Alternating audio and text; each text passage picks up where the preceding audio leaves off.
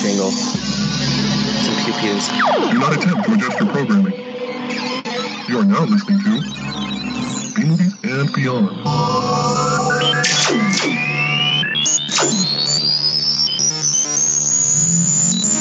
Pew, pew. There you go. Pew, pew. Pew, pew, pew, pew. Pew, pew. Really expressively.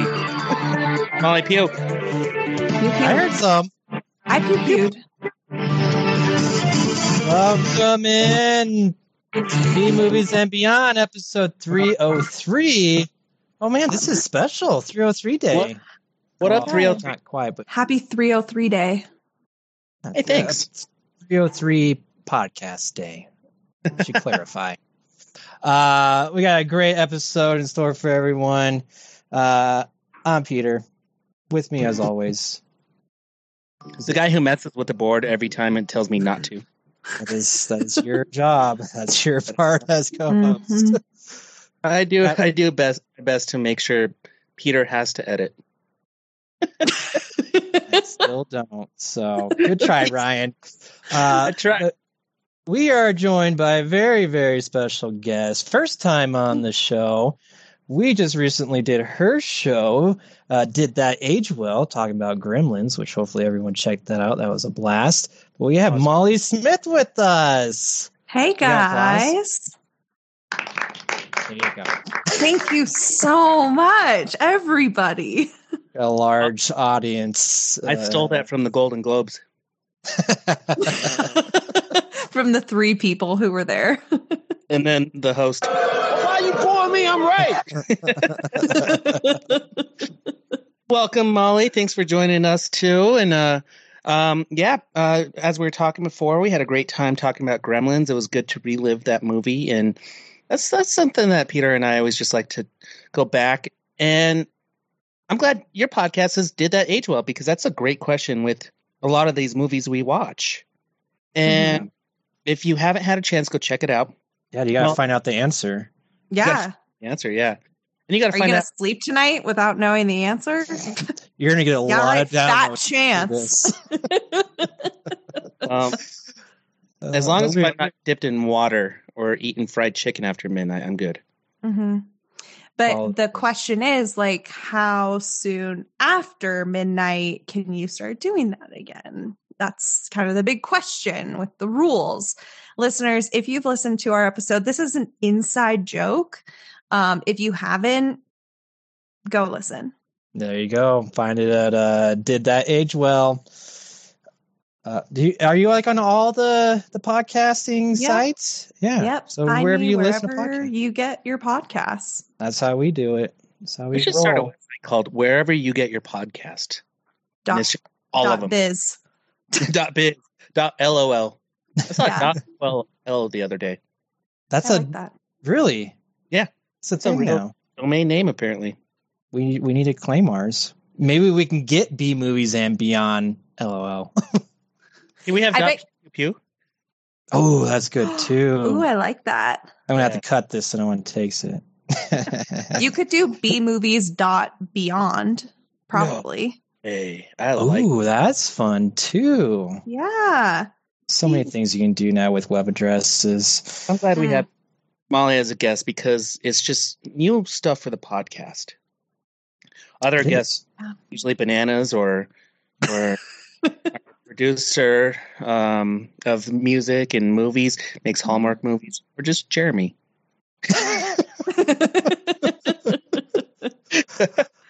It's just always a good time to get together and chat about movies. So Yes. We had our episode 300, and you had a very special episode 100. Sure did. Sweet. Yeah. we're both With you guys. celebrating. That was the 100th episode. Pew. Pew, pew, you guys. Oh my God. So what you just heard there, that was my sexy pew. So now anytime you hear that, now you know. Now we know. I don't even know why we were doing that. I was just feeling really sexy on an episode, apparently. Love that. Yeah. But yeah, we're gonna go through some quick questions, some trailers, some news, and we got some Nicolas Cage movies to review. Woo! Hey guys, whoa! just like Nicolas Cage, we showed up a little hungover, fashionably late, and we got 3 weeks left, so we got to talk Nick Cage. Yeah, we got to catch up because we didn't do it last week. Oop, wrong one. And you press the wrong buttons because you're Nick Cage and whatever. It's like, fuck it. Are you sure just hungover, not drunk? Well, is Nick Cage the one who's hungover, or if he's drunk?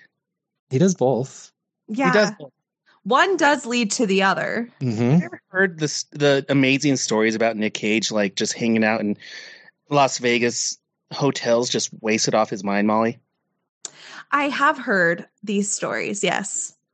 And I think here's the thing about Hollywood eccentrics is that part of me wonders, okay, so you know when someone says like, oh my God, everyone in Colorado drives a Subaru, and then all you see are Subarus, right? Whether or not that's true. It's true. It is true. Okay, well, that's maybe not the best example because that one is true. However, sometimes I think, is everyone in Hollywood as eccentric as Nick Cage, but we just notice it more because we've all called attention to Nick Cage for being eccentric? Or is it just like everyone's eccentric and we just don't notice it because we're not paying attention? I think it depends on what level. Like you're right, definitely to a certain extent. Like but he's like famously known just for getting drunk a lot at these hotel bars and then getting kicked out. He's there so much that in drinking all the time that they know him and they take him to his house. Like that's a different level of celebrity right there. It's kind of like the Murray effect, like Bill Murray is known to have a little bit of a nightlife and like show up in random spots, but yeah, he may be drunk, but the stories aren't like drunk Bill Murray stories. They're like, oh man, I randomly ran into him at the airport. But you get Nick Cage and it's, oh man, Nick Cage was hammered at the airport. But what's so great about it is that, I mean, his excuse is like, well, when I'm working, I don't drink. But when I'm between jobs, I got nothing to do, so I drink. Yeah. This is part of the reason why he's just takes every single role that he can possibly get. And, I guess I applaud him. I mean, what do you guys do when you're bored? Watch Nick Cage movies. And great. So he's helping us out. Yeah. And I love his goal of being able to watch one of his movies every single day on he wants to make enough movies for every day of the year where you could switch channels and his movie is going to be playing on something at some time. Mm-hmm. It's just that's a legacy right there. It's not like, hey, I want to be an Oscar winning. Oh, he is Oscar. He's done that. He is he's Oscar winning. Anyway, here's our quick question. What? How? Why? I have so many questions! Okay. So speaking of Nick Cage making whatever movie he wants, I think Peter and I have talked about this in passing at some point, but think of a movie, any movie, and replace a character with Nick Cage. Who would you have him replace in that movie? I got it. I'll go. You got the answer? It's not this just what? It's not Jeopardy. No. What is The Mask? I want him to take over the lead of The Mask. I think that would be an interesting. I mean, Jim Carrey, I think he nailed it. It was a great movie where he just got to get as crazy as he wanted to. But I want to see Nicolas Cage's take on that. I want to see how crazy he can go in that role. So that's my pick. I think that'd be really interesting to see as a film, him putting on this green mask and just acting crazy, because I think his idea of what's funny and what's wacky is a lot different from everyone else. And I want to see that. That interests me greatly. So that's my pick. Very good pick. and I could see it. Like if you watch his movies that he's made where he has gone absolutely batshit crazy, you could just CGI a mask on him, and it would be the mask. Yeah, but can you imagine though him actually like the directors telling him to do these crazy things? Like, what would he come up with? Like I can only imagine. Like it'd just be the roles where he's not supposed to act crazy. He comes up with that craziness. So when he's actually supposed to act crazy, I have no idea where he would go. Yeah, sky's the limit, really. Mm-hmm. So, Molly, wow, that's a good. Yeah. Okay, so this I feel in my heart, I feel in my gut, I feel in my soul that Nick Cage should have played Johnny Depp's role in Pirates of the Caribbean. I want you to imagine him turning around. You see Captain Jack Sparrow, he turns around and then it's Nick Cage. I just with that look that he has on right behind that face. It takes that movie and it makes it like it's a movie that I think needs some more crazy. And because it is crazy already, Captain Jack Sparrow is crazy. And I just think that Nick Cage would have been, but I'm just going to go ahead and say that anything that Johnny Depp has done, that Nick Cage probably would have done it better, and it would have been more fun and it would have been more entertaining. But yeah, definitely. Because I think Jack Sparrow is such a kooky guy and people like him because he's kooky. And I think that Nick Cage could be like in on the joke,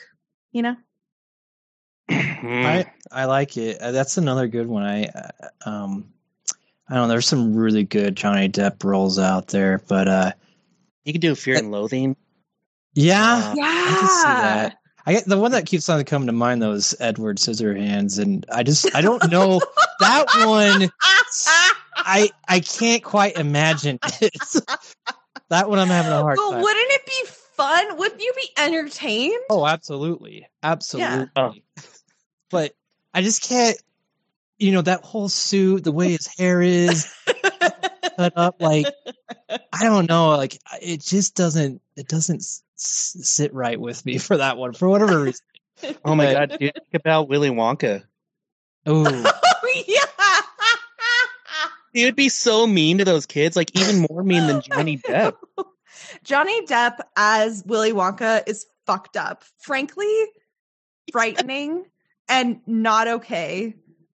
Now, amplify that, and you got Nick Cage. Yeah. Could you imagine him just like taking swigs from like his little flask of like chocolate, or what do you mix with chocolate drinks, like Bailey's? Yeah, he's just like drinking, like dipping in the chocolate river and putting some Baileys in there and just like being a drunk. Willy Wonka. I'd love it, dude. I think that'd be fantastic. I think it'd be funny. And that kind of brings me back to like, just, I know Peter said The Mask, but if Nick Cage did some of Jim Carrey's roles, I think he would do pretty well. I think he'd do better. I'm annoyed with Jim Carrey. Jim Carrey's annoying. I'm kind of in my Jim Carrey is annoying phase. We all go through that stage in life. Don't we all? I recently watched The Grinch and I was just like, I'm annoyed. I'm annoyed. I'm going to go with I was going to pick a movie, just a movie, but since we kind of expanded on the roles of this actor, I think Nick Cage could take on Keanu Reeves' roles. And I would like to see him in The Matrix. Could you imagine him in The Matrix? No. I think he's so funny in The Matrix. It would be funny, but it would not be funny. And they're two totally different actors, and I think that their method acting is just enough where it's a little bit different. I could see him in Point Break. I could see that. I could see a young version of Nicolas Cage, absolutely in that role. But I also like to think of him now and what he's doing, and put him into those younger roles as well. Okay, well, think about Constantine. Like, he would be a good Constantine as well. Yeah, I mean that's the same thing. I thought he was good at Ghost Rider. So, movie just kind of sucked. Keanu Reeves would be a good Ghost Rider too. But Yeah. They could just switch back and forth. Like, really, those two guys, they need to do a face-off. Oh my God. Now we're talking. Now we're talking, baby. Still a Let's question. go. should be Nick Cage versus Keanu Reeves. Oh my God. That's the real one. They're I- just Real one. pretending to be one another. I love it. Love it. Let's get into some trailers though. We got to move this episode on. Here are some exciting coming attractions from B-movies and beyond. We totally made that ourselves. Pew pew. Yeah. It is still anything from that whatsoever. Nope.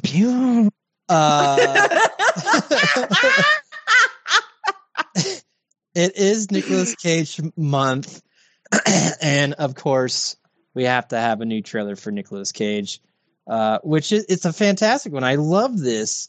Me too. It's Renfield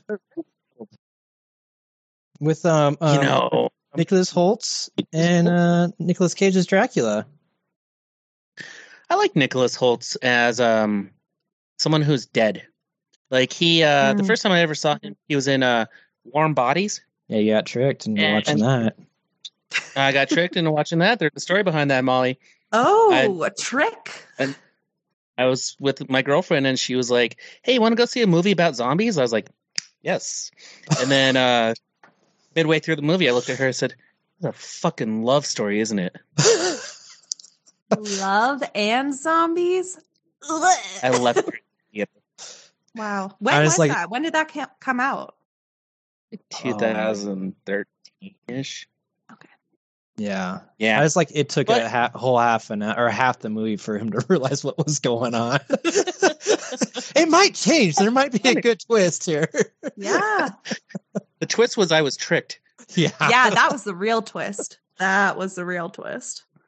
Yeah. But yeah, Renfield looks awesome. I'm excited. I love how they built the tension the entire time. Like, we all know that we're waiting for that one shot of Nick Cage as Dracula hovering over everyone with his goofy, crazy looking face. And it was perfect. I screamed when I saw him, with joy, with excitement, with fear. I think it's going to be awesome. Yeah, I can't wait. I mean, I love most of the trailer. Nicholas Hoult is at one of those group meetings for abusive relationships, basically. Probably. Yeah, and so he's going over talking about his relationship and how it's toxic and everything, and he's talking about Dracula the whole time, and then, like he said, he finally shows up, and true to form, he just starts going out. But what I was surprised by is it looks very action packed, pretty gory, which then the rating comes after the trailer, and it's rated R, which I think everything's better rated R. So Same. Absolutely. Give us the boobs and the blood and guts and all. absolutely, that's what makes a film. That's what makes a film, they say. So can't wait for that to come out. And so I just feel like this is really, I feel like other people are catching on to our Nicolas Cage month and his birthday and doing this trailer. He had a new movie that just came out. He's a cowboy finally. It's about time. So it's glad I'm so happy to see everyone participate in his month. We are truly pioneers of Nicolas Cage. We really are, and we get no credit for it. None. Hey Peter, Molly, it's a new month and we get a new Marvel Studios trailer, and this is Ant-Man and the Wasp: Quantumania. I think this trailer gave away way too much information, but it's one of those movies that it sets up this giant universe, and you got to watch it to understand what's going on. I was bored watching this trailer. I said, What? enough. It was like watching a kaleidoscope. There's so many colors and shapes going on. I mean, if you're high, you would love this. Yeah. That was my problem, was watching it sober. So Are you Next time, we watch Yeah. trailers a little high. There Just you kidding. Are you And a with fan Kaleidoscope. of Marvel movies? I mean, where do you stand? Like, are you just I watched some Marvel movies a couple years ago. I said, you know what? I'm going to see what all the hype's about. I had seen Black Panther and that was it. But everyone saw Black Panther and everyone liked it. So that was not unique. But I was like, you know what? Maybe I'll just see what all the hype's about. So I started watching the Marvel Cinematic Universe movies in order, starting with Captain America. And I got to Guardians of the Galaxy, the first one. And it's not that Guardians was what made me drop off. I actually liked it.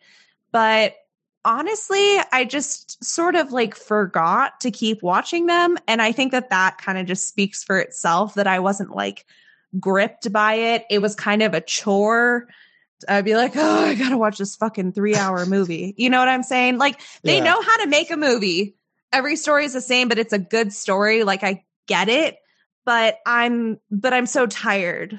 I'm so tired. You know, I think we're all tired.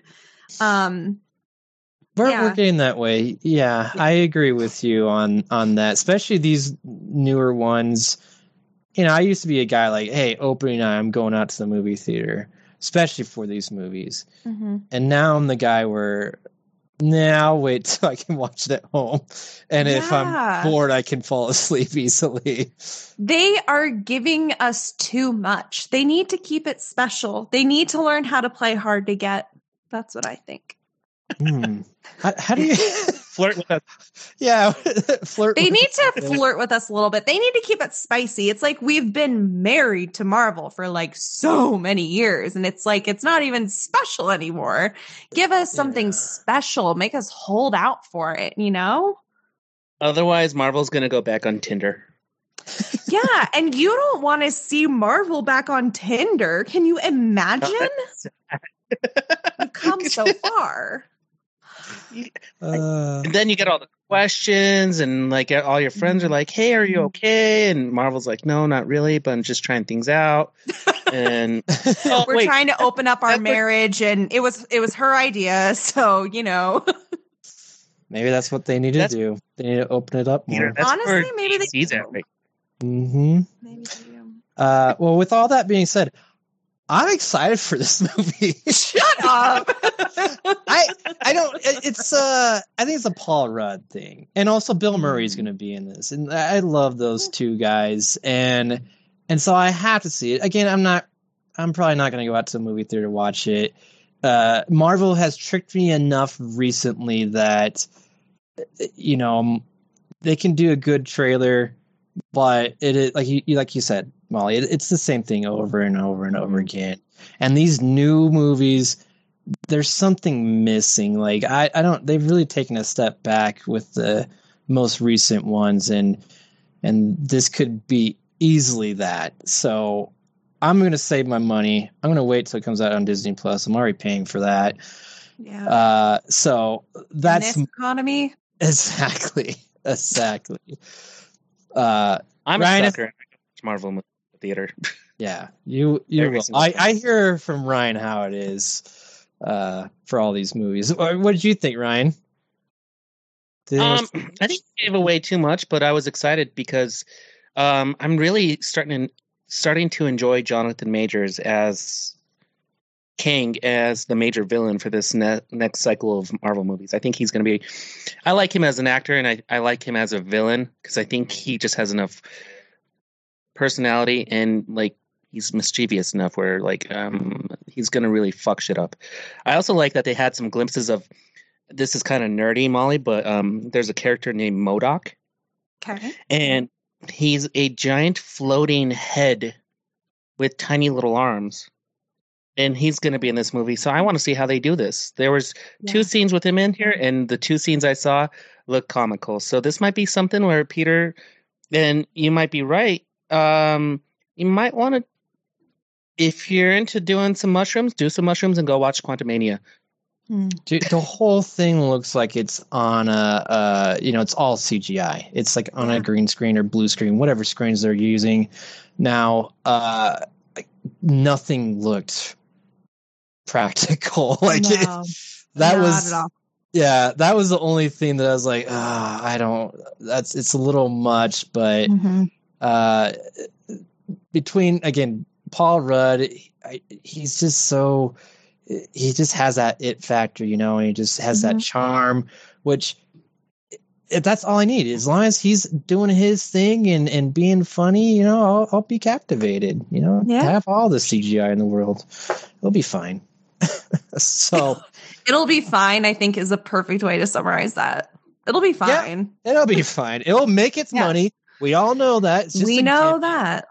Until they stop making money, we're going to have so many of these, which I can't even think how Marvel has, 4 movies coming out this year, and like DC has like 10. It is getting a little bit too much. I need some. These in the tender zone is what they're doing. Like they're the ones back on the dating scene. We need to watch out for them. Watch out! Absolutely, yeah. He agrees with himself with the soundboard. Seems like we don't even need to be here, Peter. Nope. Really don't. All right. Why don't you? All right. Well, that was our trailers. Good set of trailers over there, and we are on to my favorite segment.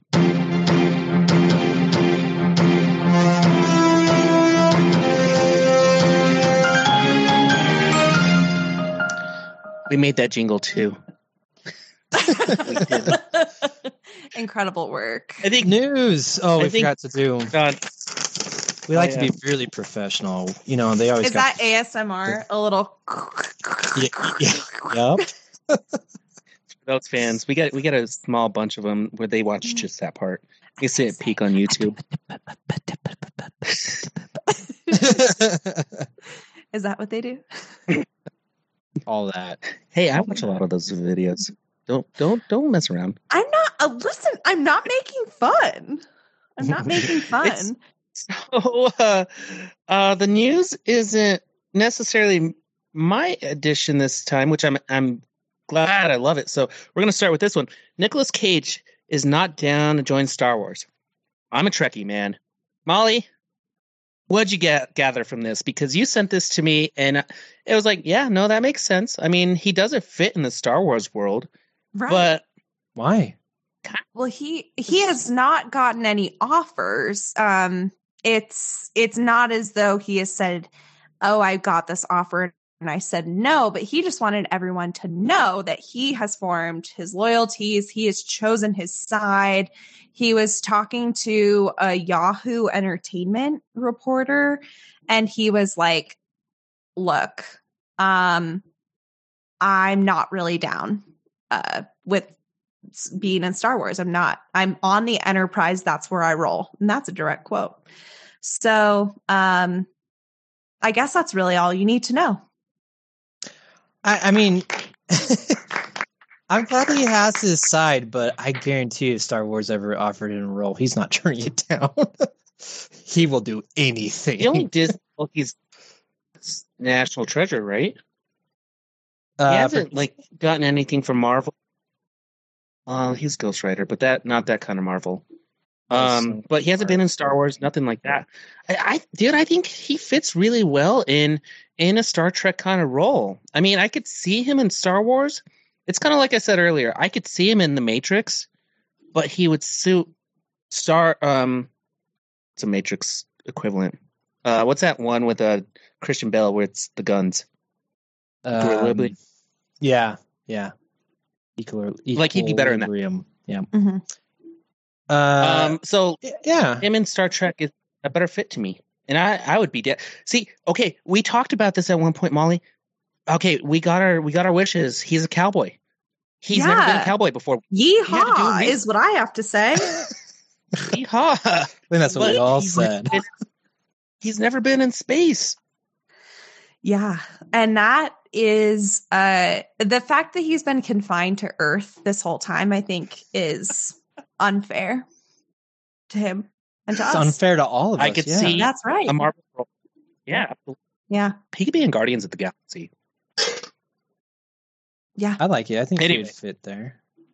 Yeah. I mean, Him and Sylvester Stallone, that would be their little team up right there. Because Sly Stallone is part of Guardians. I don't know if you knew that or anything. I want him to be in Expendables 4. Like, I don't understand why he's not a part of that universe yet. I mean, he's just as much of an action star as any of those other guys. So, fingers crossed. Fingers crossed. But he has joined the ranks of some other very famous people and playing Dracula now. Which very Add good that to the Dracula. soundboard, baby. But it's a second time playing a vampire. I mean, he's been in Vampire's Kiss. Is that what you're referring to? But I guess Dracula. Dracula is a key component on this. Yeah, this is his first time playing Dracula, and there's only. Let's just see. What are the other Oscar, I guess, winners that have played Dracula? Can you name those actors? No. Without looking? Well, I know Gary Oldman's one. Okay. Oh, shit. That's all I got. And let me guess, throw it out of my head. Jack Palance. That's what you pulled out of your head. Uh-huh. Yeah.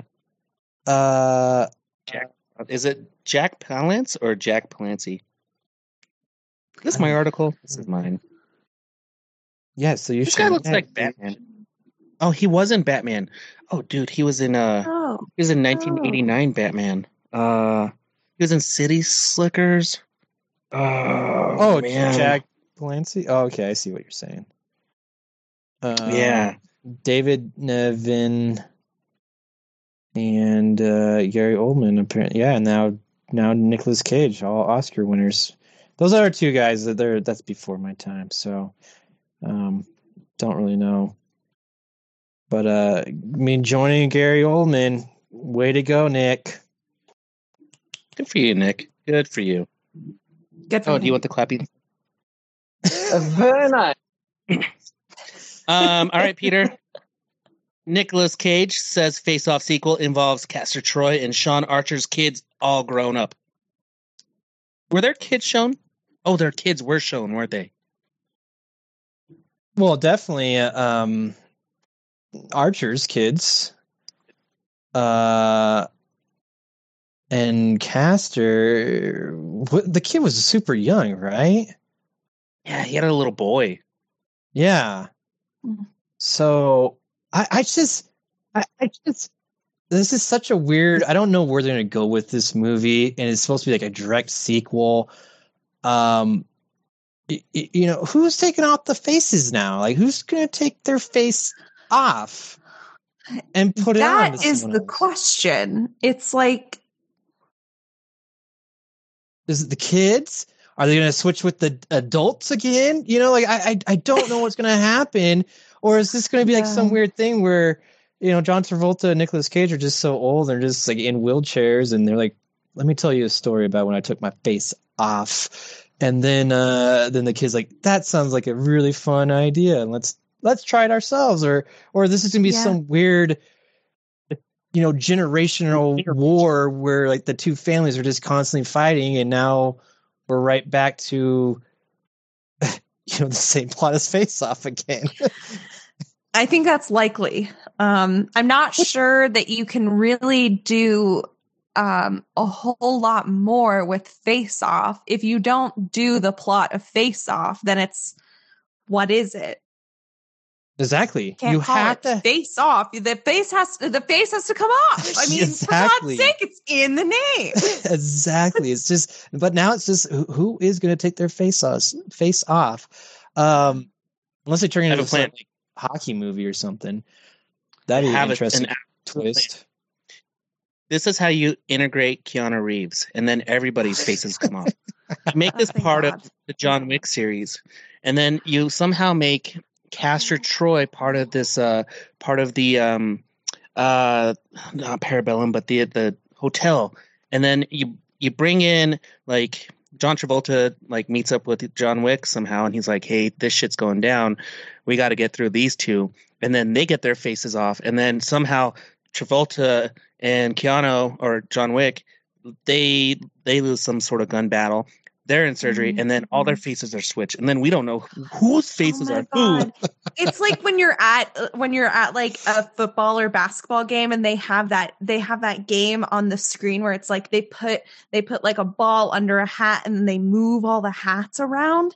It's like that, but it's faces and kids' faces, and John Travolta, Nick Cage, and Keanu Reeves, maybe Lawrence Fishburne. Oh wait, with no, not him. Those three and their kids, and we find, I don't know how it ends, but just the build up would just be fantastic.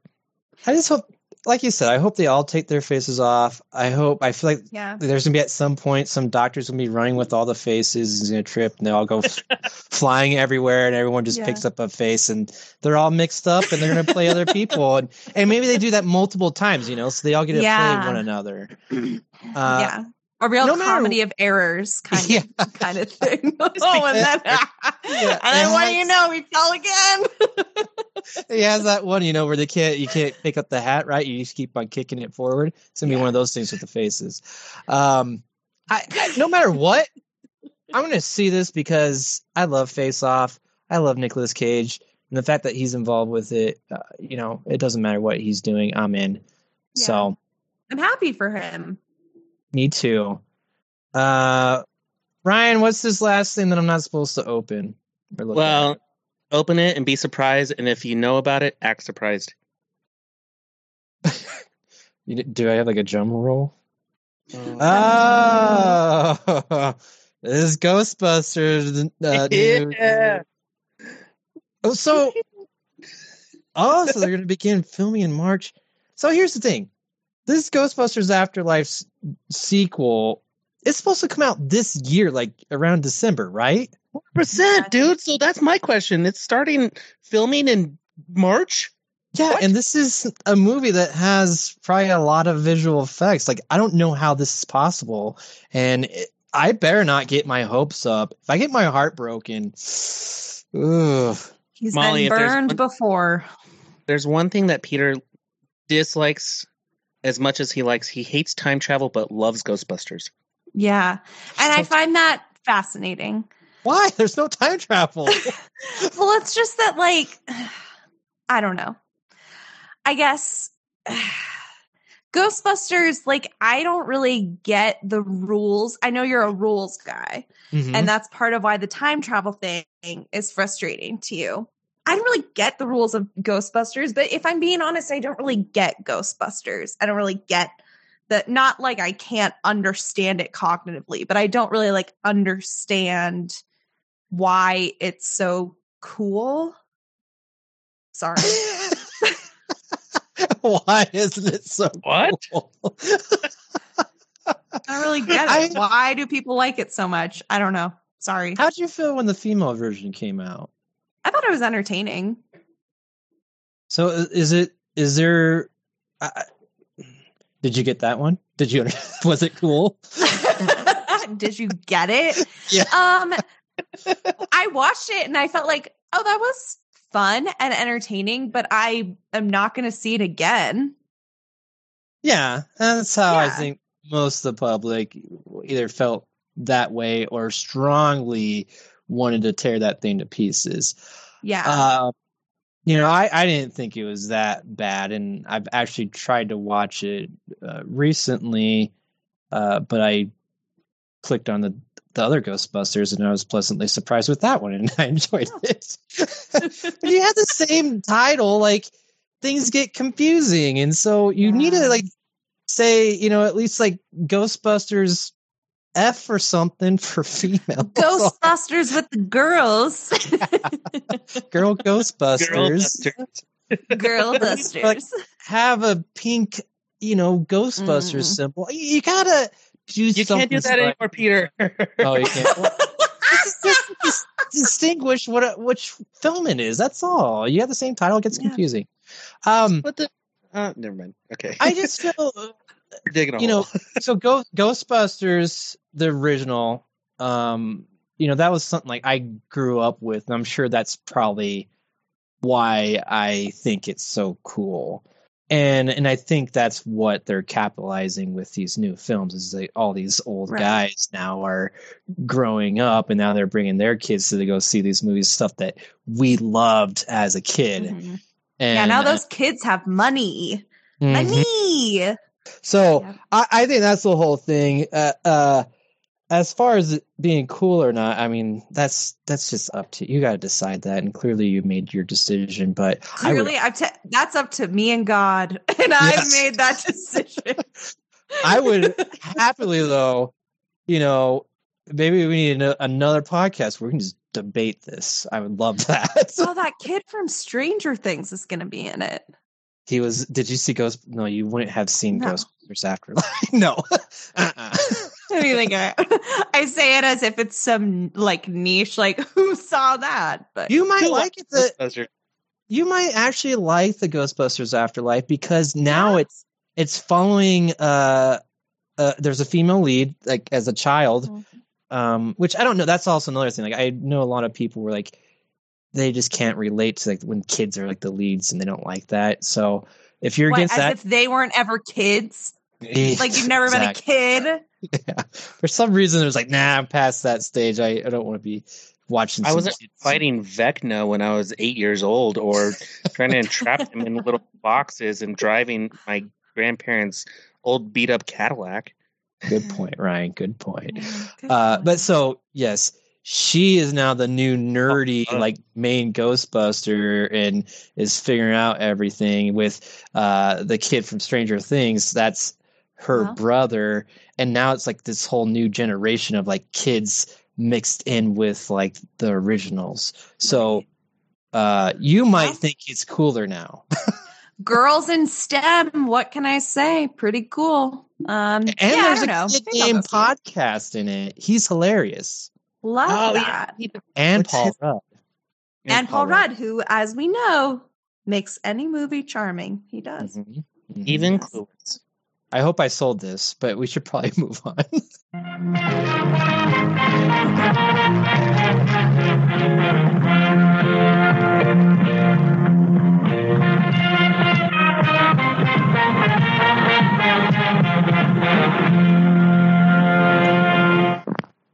Reviews! We didn't steal that from Tarantino either.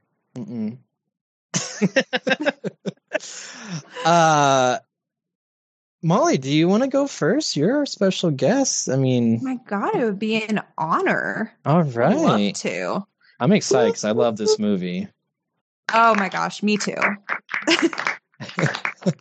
Thank you for the applause. Thank you so much.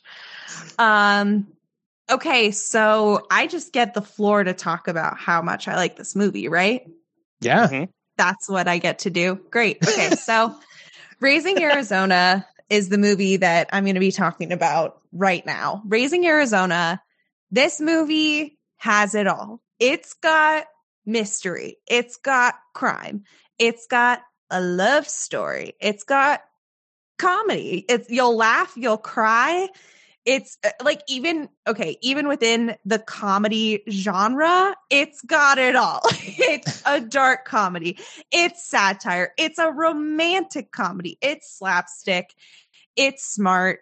It's a buddy comedy, but it's also kind of got this weird line between like fantasy and realism.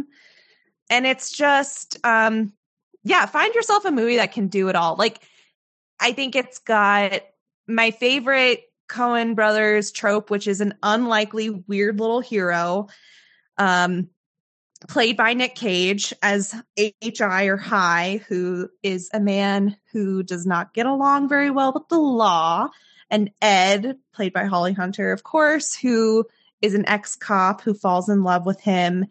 And they steal a baby. I mean, what more could you ask for? The baby, of course, Nathan Arizona Jr. He's a quintuplet. The parents of the quintuplets say they've got their hands full. And Holly Hunter's character, Ed, is like, well, they've got their hands full. Let's do something about that. But I think what makes this movie so great is really the Nick Cage of it all. Like first of all, his hair should win an Oscar on its own. It's like his hair is always going every which way, but it's a reflection at any given moment of how stressed he is, how wild his hair is. And he's purely entertaining. And it's a really wacky movie, which makes it, I think, a perfect setting for Nick Cage to fit into. Like, everyone else is matching his energy. It doesn't seem like, whoa, he's really overacting. It doesn't feel that way, but he's still, even among such a strong cast of supporting characters, he still has a standout performance. And and over the top movie kind of like this, I think, is where Nick Cage really shines. What else do I love about it? The score. There's a lot of yodeling, a lot of banjo. That's really fun. And I am just bummed out that Nick Cage didn't become a part of the Coen brothers universe beyond this. Like, John Goodman is in this movie. Obviously, he's in like every Coen brothers movie. Frances McDormand, obviously, Holly Hunter, like they all went on to be in future films. And I was just bummed that we don't see Nick Cage in other Coen brothers films moving forward. That is weird. Like, you know, he made that film. Like, I'm surprised he never got invited, but maybe he's just, you know, he's has that certain part and they never wrote that again. Maybe he's just an unbearable weight of massive talent for the Coen brothers. Maybe, Ryan. Maybe.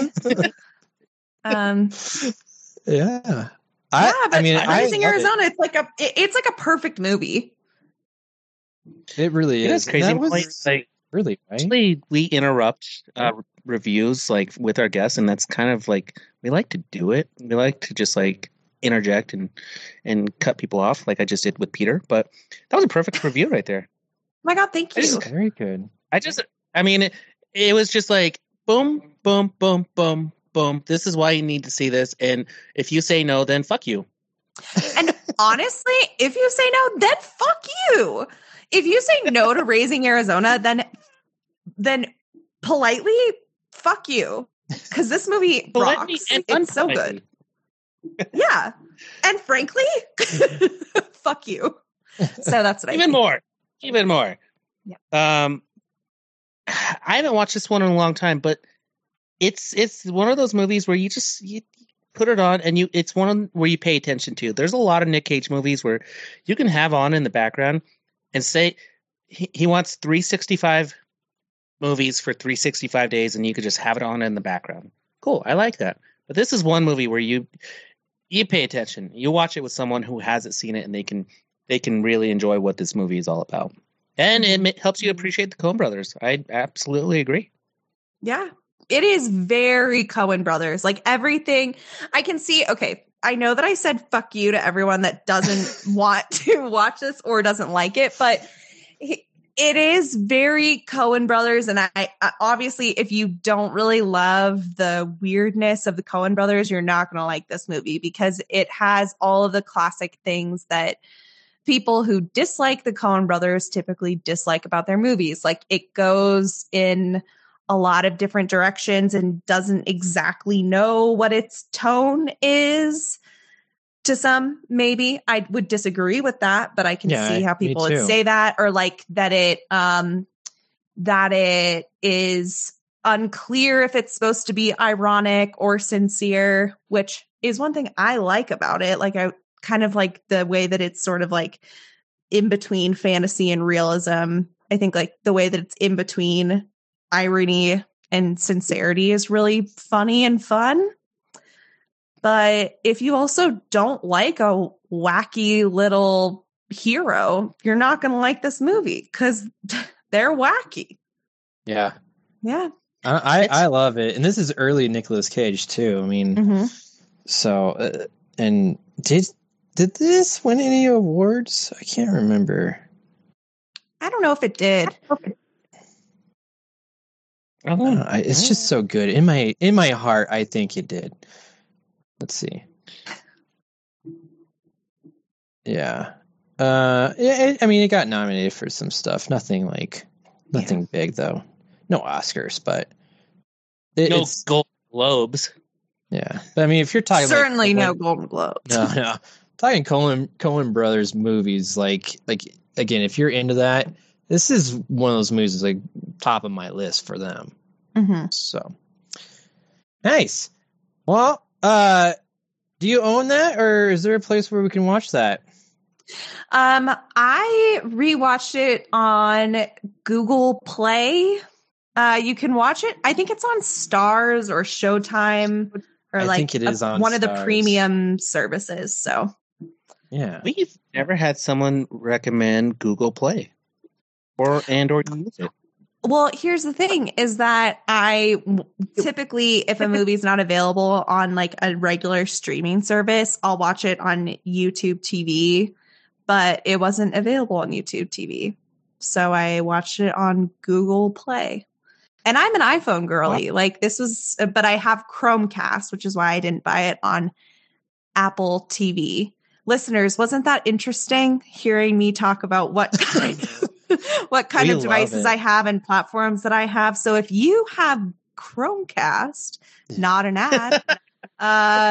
And here's the other great thing about this is it's anytime you're using anything else besides Apple, just Ryan does not like it. He hates that we're on Skype right now. Yeah. That's because you have to have a Microsoft email, and it's like, I haven't used my Microsoft email since I was 7. Like, what? Yes, I had Microsoft. I was 7, but that's not entirely true. Molly brings up a good point. I have Apple products and I use Google services, and I just never looked at Google Play in that realm to find my media. You know, like I've kind of gotten to the point where if it's not readily available to me, I'm like, all right, I'll wait a month. You know? Yeah. They'll be on some streaming service by then. We all need to go out and buy the DVD is what we need to do. We had this topic on your podcast about, physical media versus, digital. And you know where I stand. Again, I know where you stand, but hear me out. And forgive me if I already brought this up on my podcast, but even if I did, I'm going to say it again.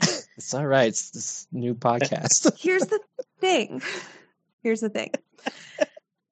If you buy something, let's say you buy a movie on Amazon Prime Video, or you buy a movie on Apple TV, formerly iTunes, and all of a sudden that platform just doesn't own that movie anymore, you also just don't own that movie anymore. So even if it's something that, you're not trying to stream it, like you want to own it, you really can't own any digital media. You have to. I know I sound like an apocalypse prepper right now, but like truly at any moment they could take your digital media from you. So if you want to watch Raising Arizona while the world burns, you have to get it on DVD. Molly just told us she has an entire storage unit full of DVDs somewhere. I have one single shelf on my bookshelf of some DVDs. Sure. Also, just let us know that you don't have Raising Arizona on DVD, though. I know. And that's a problem. And that's why I'm saying call to action. We all need to get it. Oh, man, I haven't bought a DVD or Blu-ray in forever. Blu-ray. Oh, my God. Blu-ray. Yeah.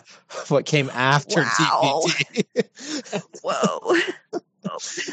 VHS. Blu-ray wanted to be a thing. Blu-ray tried so hard. Blu-ray is a pick-me girl. Blu-ray wanted to be the new thing so bad. And it's like, girl, just like let it go, And it had to add in DVDs with the purchase. So I know. And then like that weird awkward phase where it had the DVD, the Blu-ray, and the digital code for your iTunes. Yeah. yes. The weird thing. I like how you just Weird. totally nah, screw Blu-ray, but DVDs where it's at. I would love if you went back to Laserdisc. Laserdisc. My old Xbox 360. All right. Ryan, you want to go next? Yeah, dude. Okay. I was gonna put this in a text because I was deciding between two different Nick Cage movies. And I went with Mandy. Now you've watched Mandy before, right? If you're referring to me, yes. If you're referring to me, no.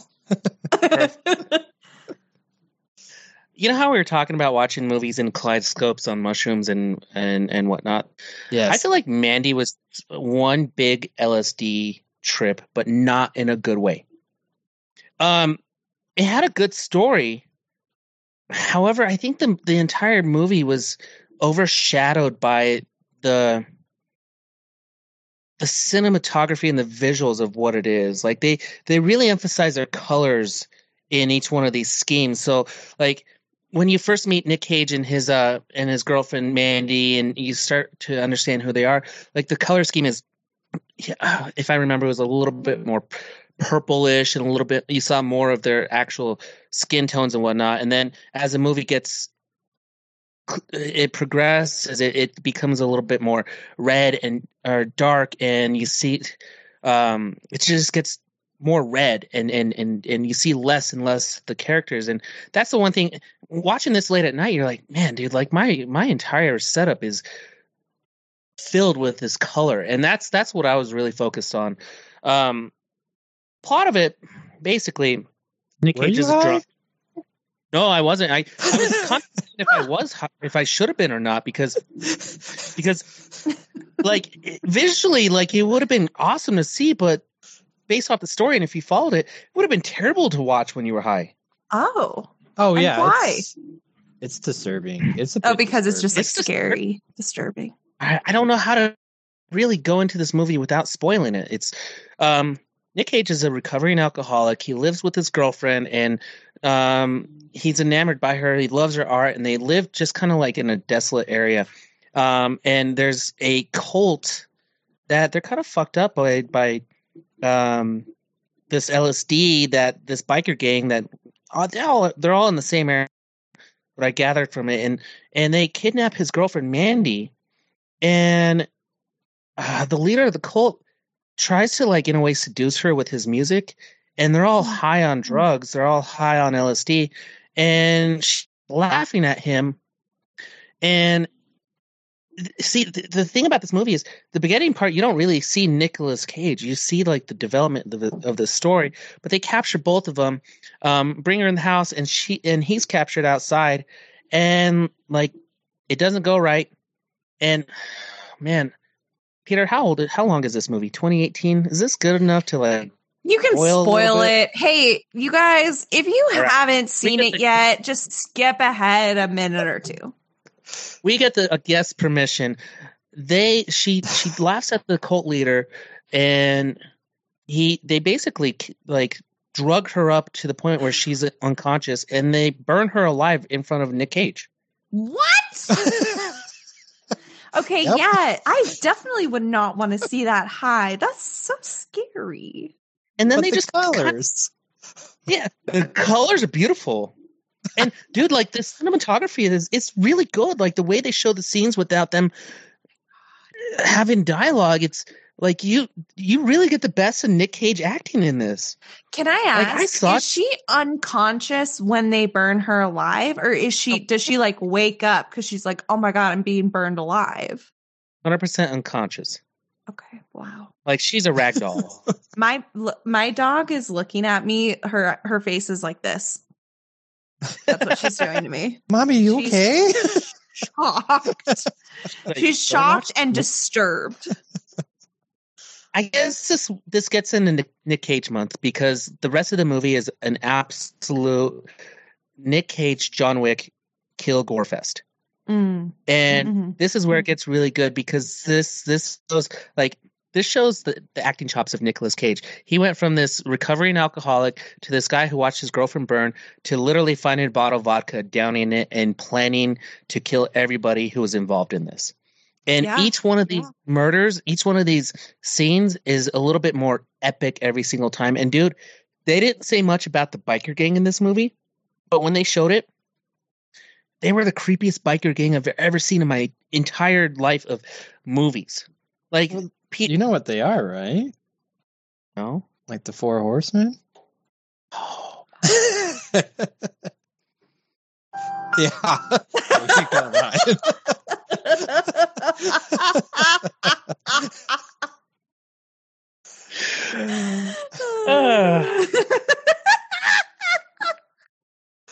I love this. I love when Ryan sees a movie and I explain something. He's like, "What?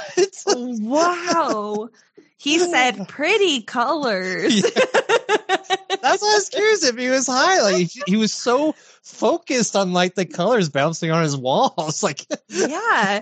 Someone's being burned alive, and it took you like 5 minutes of talking about this movie before you even mentioned that. But I guess you were trying to avoid spoilies, so I get it. Here's the best thing is, if you like gore movies and you like good kill scenes, this is a good movie to watch for that. Because Nicolas Cage has been pretty good at being that like psychotic, just off the wall, murderous type of character. And I would call this his John Wick of movies, if you really ask me. Like, Wow. kind of, yeah. This is kind of where I'm like, I could see him as a John Wick type of character. Like, if he's not John Wick, I could see him parallel to John Wick and or the villain of John Wick, but This still also paralleling that life.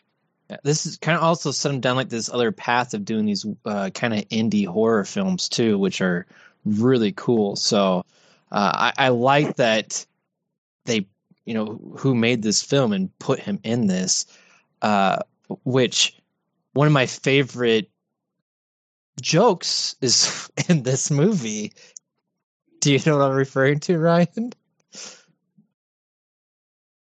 Knock, Is knock. it the knock knock? No, I say knock, knock. You say Do you know how a joke works? Who's there? Eric Estrada. You say Eric Estrada who? You're doing such a good job, Ryan. Eric Estrada from Ships. That's the joke. It was a long walk to get there, but we arrived, Yes. everybody. We arrived. Yes, part of this from Ryan not understanding knock knock jokes. Yeah. The whole joke did rest on the other person participating in the conventional knock knock joke way. So I get why it did take a little bit of the magic out, but I still thought, sometimes seeing how a joke is constructed, it lends some insight. So Well, let me just say, I saw this in theaters, and when that happened, everything that just happened here, that's what happened in the movie theater. It was like, what? Was that a joke? And then you start laughing because it's just so out there that you can't help it. And also, that was all Nicolas Cage's delivery, So you got to picture that. I did a terrible job. Ryan didn't help me. Sorry. I was here. You threw me off guard because I was rolling into like, you asked who produced this or who's part of it, and Elijah Wood is a producer on this. Well, Frodo himself. Wow. Yeah. His production company. What is his production company? But he loves this kind of stuff. He's all into the horror movies. I love that the thing about this movie that I have not seen, but I feel like it's kind of a marker in time, 2018-ish, when Nick Cage was kind of like getting out of debt and like was like sort of just starting to for real was like starting to be able to like choose roles that were actually like good and interesting, and he could like afford to take on roles from like, you know, Elijah Wood's random little production company. You know what I'm saying? But, I mean, do you really think though that I still think he's just anything that comes his way. He's like, yeah, I'll do that. Like, I honest to God think that it is because he was in so much debt that he had to work, and that now he is like able, the reason why he's like playing more interesting roles now is because he like can make those choices. I don't know. If anyone in Hollywood has asked Nick Cage to do something and he said no, let us know. But so there is something to, I think he's getting some better roles like this. I mean, he was in Spider-Man Into the Spider-Verse. I mean, like, he's in some bigger stuff. But if you look at his credits, he's also in a lot of just bad movies. He is, yeah. He's been in like over 100 movies, and most of them have been bad. Yeah, and there's a lot of recent ones too, though, that are just awful. Yeah. So I think there's something to it where he is still very much, you know, I don't know what grade of an actor or a thespian you want to give him, but he's still doing a lot of lower stuff. But some of that stuff, there's some real gems. You know, there's some stuff where he actually gets to really act like if you've seen Pig.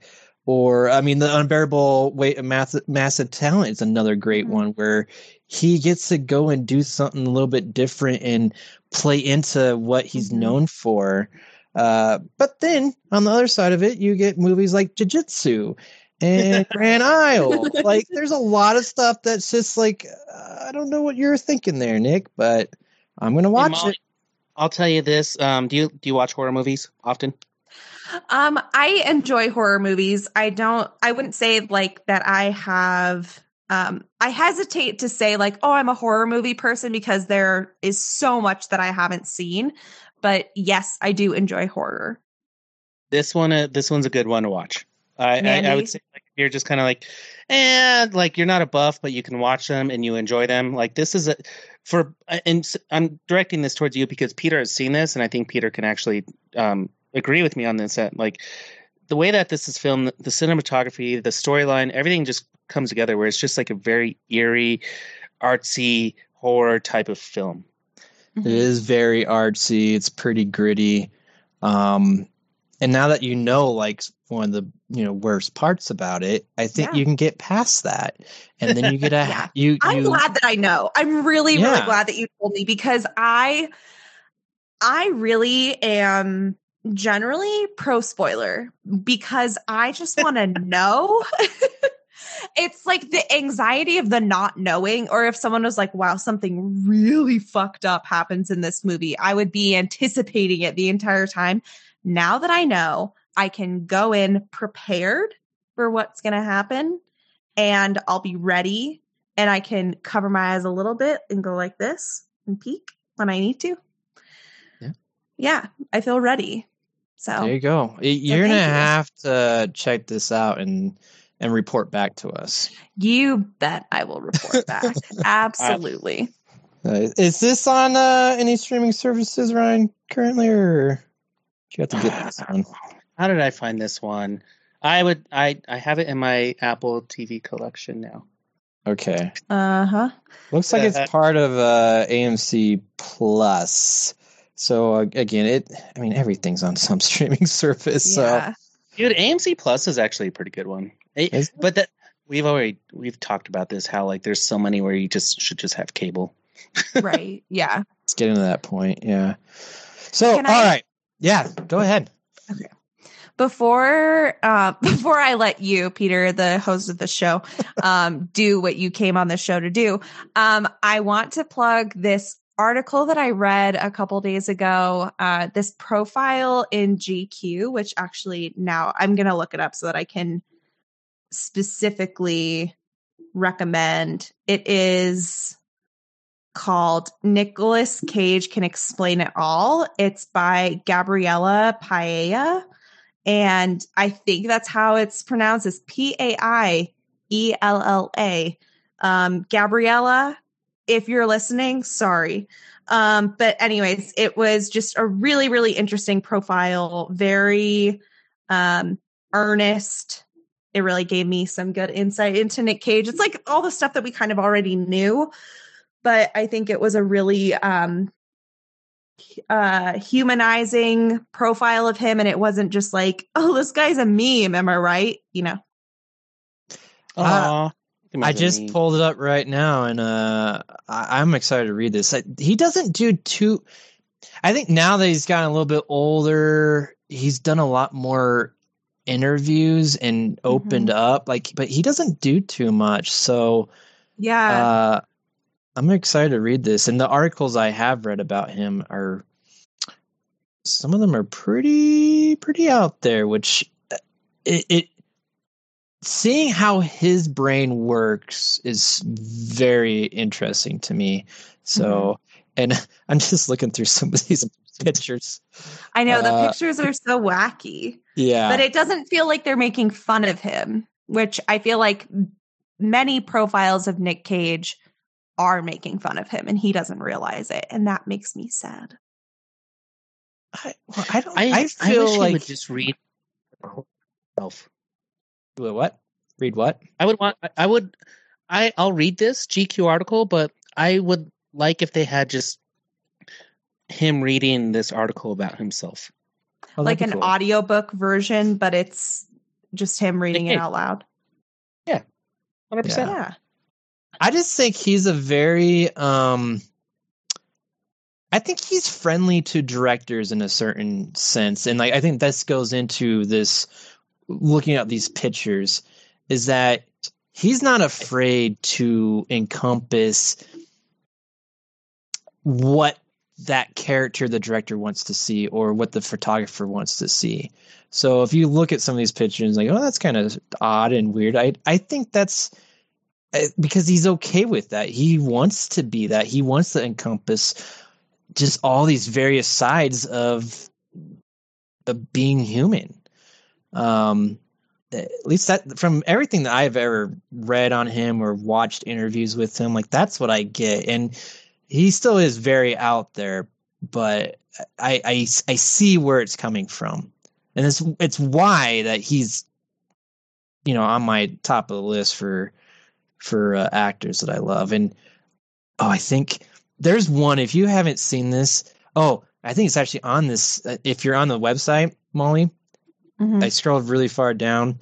There's a Nicolas Cage response to some fan stuff on the internet. YouTube clip.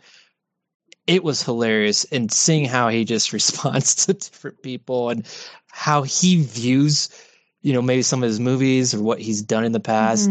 Very entertaining, and I love it because he's also not a social media guy or anything. So, right. Highly recommend that video. I watched that, I think, last year. Okay, cool.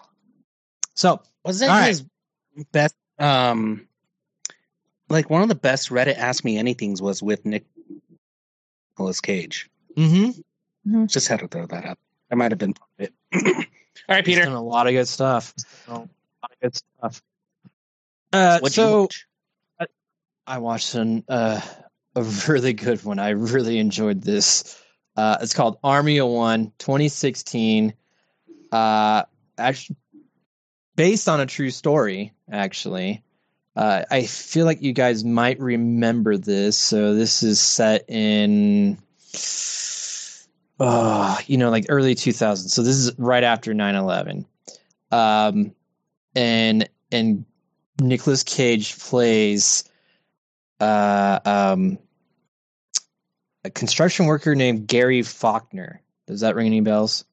No. Okay. What about he lives in Greeley, and he took it upon himself because he got a message from God that he should go and track down bin Laden. Oh my God. Okay, yeah. Yeah. Rings a bell, right? Rings a bell. Yeah. So this is a movie about that, and wow, does Nicolas Cage put in a performance? Army of One. Okay, the title, it's all kind of coming together. Yes. Mhm. There's other movies called Army of One, so be careful. Just like Ghostbusters. Russell Brand is God. He makes various appearances and talks to Nicolas Cage.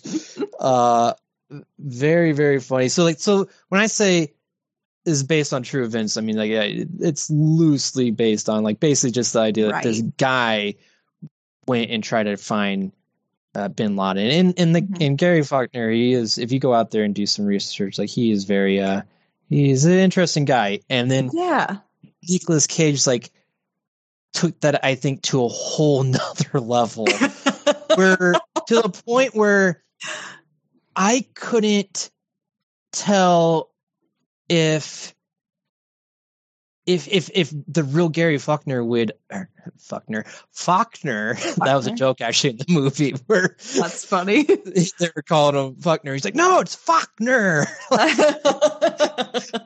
I just did it. Where I don't know if you'd be offended by his portrayal because it's really out there, and I wish I had a clip. You know, we don't do too many. Ryan's in charge of the soundboard. He you know, maybe we'll have to do that. But his voice is just so crazy, and just his personality is fantastic. And you're just following his story. Gary is a very out there personality. I mean, obviously, because he thinks he sees God. Right, obviously. You know, I would say pretty heavy into drinking and doing some other drugs. Mm-hmm. Very, you know, likes to live life on the edge, you know, kind of loose, just kind of do whatever he wants. You know, there's a part in this movie where he asks his doctor for $1,000 so that he can go buy a boat so that he can sail to Afghanistan. So if that doesn't explain kind of like who this character is, and he's also just he crashes from couch to couch to couch, and you just follow him on these, you know, year-long, you know, took years for him to get to this point where he's trying to get to Afghanistan to find Bin Laden. He goes there. There's multiple trips. They kind of, that's the true story. This one, they kind of made it seem like it was kind of like one trip where he's there for a very long time. And it's just hysterical on how he's trying to find him because he has no plan, right? He just thought he would be there and he would just, you know, Al-Qaeda would just find him and would find Bin Laden. And then it starts going down this road where it gets more and more unrealistic, where it's more of a, you know, again, really loosely based on a true story. Overall, hilarious. I loved Russell Brand in it. Some people that I really enjoyed. Paul Scheer was in this. Will Sasso was in it. Rainn Wilson makes an appearance. The love interest, which I was shocked that he had a love interest, is Wendy McLendon-Covey. I'm not really sure, but she's the mom from the Goldbergs. Yeah, which I think she's fantastic. Very funny. What? Sorry, I just jumped right in there. Sorry. She's also 911, and she's amazing in that series. Oh yeah, she is. Oh man, I never put that together. But just so off the walls, and the fact that the guy is from Greeley resonates even more with us. So it's a perfect time to talk about this movie since we're on episode 303. So. Oh, see how you brought that right back home. Really, happy home. coincidence. Yeah. I know. There's not much more to say. Like, it is just hysterical. Nicolas Cage gets to do one of those solid performances where he gets to go nuts with this character because nothing's off limits here. Mhm. He gets to be as outrageous as he wants because that's the type of character it is. I mean, he goes to Afghanistan with a samurai sword because that's his weapon of choice. Right. It's so funny. It's also kind of heartfelt too because he has to, make some decisions later on about it. I won't go too deep into that. So, highly recommend it. It is currently.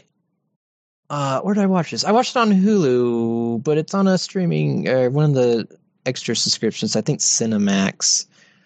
So if you have that, you have to watch this. This is, I would say, one of Nicolas Cage's like more eccentric performances that you need to check out. Wow.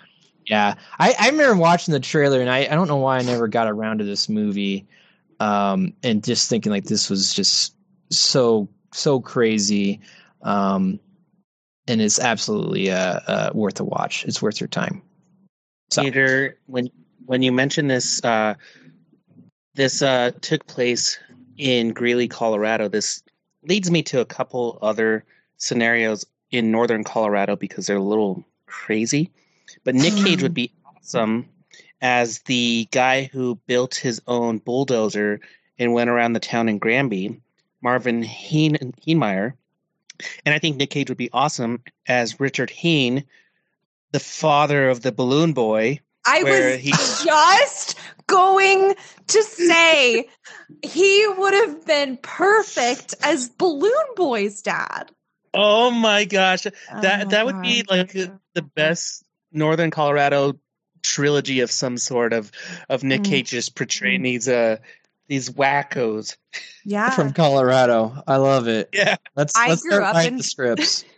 I grew up in Fort Collins, and I was in junior high or high school. I think I was in high school when Balloon Boy happened, the day of the Balloon Boy. And I remember like the world stopped. We were literally like watching the news, watching the saucer go through the air in class. Like everyone stopped and was like, where is the boy? It was insane. And we all found out together that it was all a lie. See, these are perfect stories for Nicolas Cage. I know. Like he could totally portray someone who had a hoax of his son being in a balloon, or he can portray some crazy ass guy who built a homemade tank and went through a small town. Yeah. Yeah. He could be anybody. That's the best thing about Nicolas Cage. Be anybody. Yeah. Absolutely. I love That's why he's one of the greats. Oh, all right. Well, Peter, this has been on my list. I do want to go see. I don't need to go anywhere to see it. I do want to see it. So I want to go to my house and see it. Yeah, Hulu, Ryan. I want to go to Molly Storage and find the DVD in there. And he wants to come to my bunker where I have all my DVDs stored. You need to watch Army of One in a bunker. Like that is the perfect spot. That's the place to watch this. Like if I were to think who this guy is, Gary is, like that's what he would be doing. Like, so, I just can't recommend it enough. It is fantastic. But now more recommendations to wrap up this episode. Oh, you ready? Yes! Oh, God. Oh. I'll have what she's having. Can I go first? Because mine relates directly to this. Absolutely, yeah. Okay, so I didn't even do this on purpose, but I am recommending a novel by Nora Ephron. Nora Ephron, the genius who brought us this line, I'll have what she's having. Nora Ephron, acclaimed screenwriter, journalist, novelist, often dismissed in the prestige category because she writes things for women, and people think that things made for women are bad. And I'm here to tell you right now that they're not. This novel, Heartburn, is fucking awesome. It's, I think it might have been her debut novel, but I don't know for sure. I guess that doesn't really matter. But it's a semi-autobiographical story about her divorce in the 1980s. And this book actually recently came back around in pop culture earlier this last year when when Jason Sudeikis and Olivia Wilde were there was some drama about salad dressing, allegedly, where their nanny told somebody in the press that he was crying and throwing a fit because she had shared this vinaigrette recipe with Harry Styles. And he was like, no, that's our special thing, I guess, or something like that. And she responded by posting a page from the novel Heartburn by Nora Ephron about a vinaigrette. And then people started talking about it again. They were like, oh yeah, wasn't that book so good? But anyways, it's more than just being about Olivia and Jason. This is about Nora and her ex-husband, and it's about friendship. It's about work. It's got a lot of funny beats. The voice and the comedic timing is fantastic. Just can't recommend it enough. Read Heartburn by Nora Ephron. Did I miss? Did you say this is fiction? Yeah, well, it's semi-autobiographical, so it is a fictional depiction of what actually happened. But yes, she wrote When Harry Met Sally, and for that, she will live on forever. That's all. Absolutely. Every episode of B Movies and Beyond, she's back. Yeah, nice. We've anybody associate their recommendation to the recommendation clip? Wow. So no one has come in here and just said, "I recommend Meg Ryan," or "I recommend not now sex." No. That one's been done before. Yeah, I think I'm pretty sure that one. That's probably been done before. Yeah. Wow.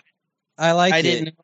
Yeah, that's awesome. When Harry Met Sally was such a good movie, and Rob Reiner, his mom, and that's why it's our clip. I'm not even ashamed to press the button anymore. I press it on the radio. Anyway, I like it. All right, I'm gonna go next. Because mine kind of goes into with my movie review. I recommend it's this weird docu series called Paul T. Goldman, and this is, again, another true story, which you're kind of curious about how much is actually true as it goes on, but another very out there personality who is Paul T. Goldman, and his whole story is that he goes on a dating website, finds the girl of his dreams, so he thinks. Turns out, she's just kind of scamming him for his money, and then he starts digging into, getting a divorce and digging into what she's actually up to, and part of this marriage, there's a, what do they call it? It's like a partial marriage, a part-time marriage is what they called it.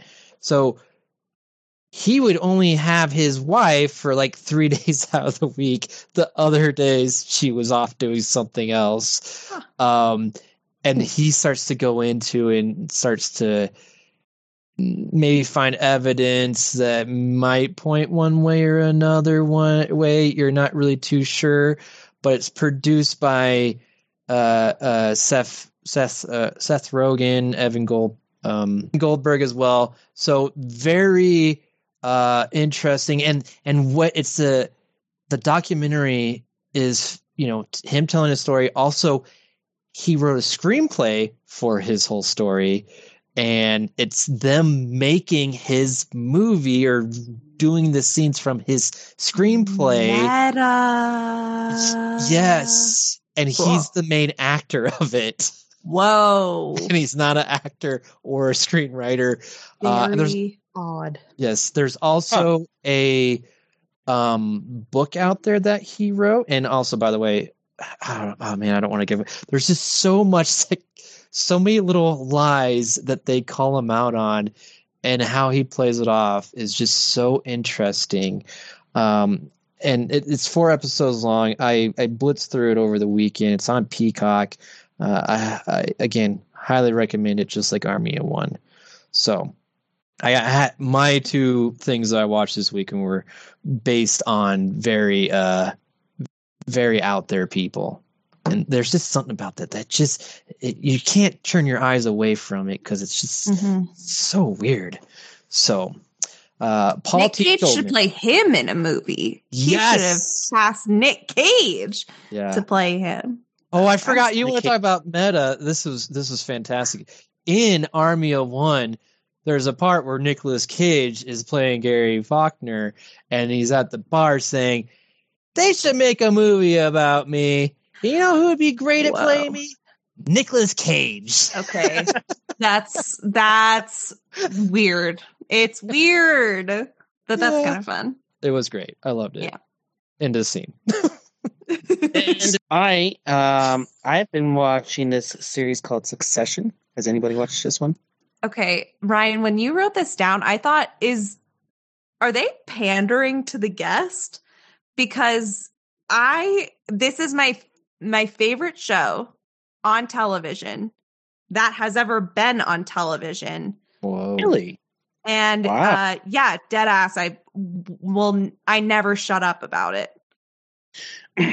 So I was told a while by my radio co-host Tony to watch this and just play it out. And of course, you got to get past the first 4 episodes. Everybody says, and I'm like, all right, I hate series where you got to chew through them. So I've been watching. I'm right around that point, so I'm going to finish up episode 4. But why I'm watching this is because in relevant news right now in WWE, in wrestling, this is real life happening with the McMahon family. And this is something that has been gone on for a long time within like this empire that Vince McMahon has been building for a long time. I used to watch, and I still watch wrestling as I think it's an awesome storyline. I think it's funny. And I used to watch it as a kid, but you've always followed this whole like back and forth of like him taking it from his dad dying and building this empire and screwing everybody over. And then this row of kids who are just pouncing on getting ready to take over. And what's happening right now is he'd left, had some allegations, came back, and is basically getting ready to sell the entire company for to the Saudi Arabia government. And everything right now is like, hey, this is exactly how like Succession is playing. You need to watch this series. Logan Roy would absolutely sell Waystar Royco to the Saudi Arabian government before giving it to one of his children. Like, he absolutely would. Oh my God, Ryan, I'm so excited for you. I feel really jealous of anyone who's watching Succession for the first time. So I'm like, oh, I wish I was watching it for the first time. I will have to watch this for the first time. This is on HBO Max, right? Yeah. You bet. Yeah, this is it's so far I mean, there's some build up and I feel like this just has a lot more to it versus I feel this kind of parallels Yellowstone, but I think Yellowstone is pandering a little bit more to this whole like we need to be cowboys kind of thing versus the actual reality of like owning the land and passing it down to your kids and whatnot. And I think this is like the biggest FU to your family royalty that you're building. Mm-hmm. Where Yellowstone is like, hey, how do we save it? Blah, blah, blah, you know, this one's like, nah, we don't really save it. Like, this is garbage. Why do these people care so much? Right. And that's why it's so fascinating. Oh my God, Peter, I'm so excited for you. And I disagree about the first 4 episodes. I didn't feel like I had to slog through it. And that's saying a lot because I usually avoid shows where they say like, oh, you got to watch the first like blah, blah, blah. Yes, it does continue to get better as you go, but I didn't feel like, oh my God, I'm slogging through this, you know? How many? There's 3 seasons, right? Mm-hmm. And are they making any more past this? They are making a 4th season. They're signed on to do 4th season. Okay. All right. I'm catching up. I'm gonna slog through it, as you said. No, she said it wasn't like that. I said that's what it's not like, Ryan. I just wanted to use the word. Yes. Well, thank you so much, Molly, for coming on our podcast. It's been a real pleasure. How would you like to promote yourself? Well, I would like to just say I'm really cool and smart and fun, and I like it. It's good to know. I would love listener, viewer, if you are a person who likes movies, or even if you're just kind of like, I guess I like movies. If you love movies, if you like them, if you hate them, we talk about them on my podcast called Did That Age Well, available wherever podcasts are found. And you can find us on social media at Did That Age Well. And you can find me at Molly Bird Smith, BIRD, like the bird, Smith. Where's the bird from? Excellent question. Also, wait, before I answer this question, we all know that Nick Cage has a crow that talks, right? What? This is new to me. All right. You'll read more about it in the article. Okay. So I do not have a bird that talks, but it's from a childhood nickname, Molly Bird, because I was always just kind of chirping around like a little bird. So it kind of just stuck. So Molly Bird stuck.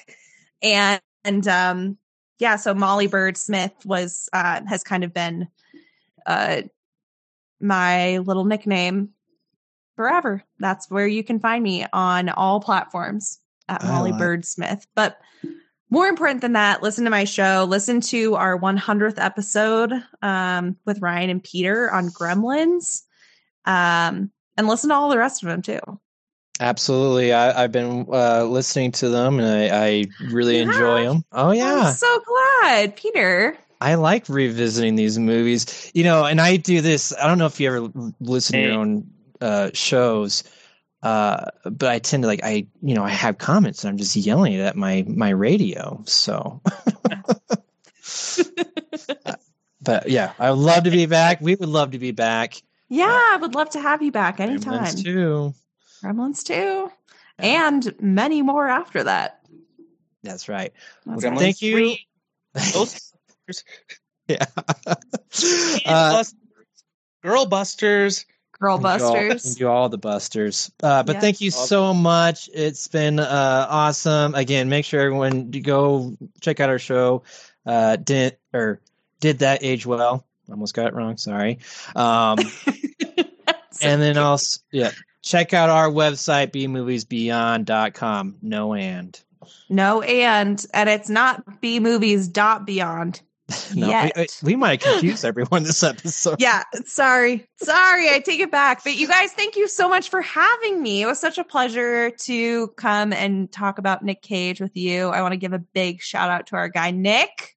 Yes, thanks for doing what you do. Every episode. All right, how we like to end it is pew pew out. Music. Pew pew pew.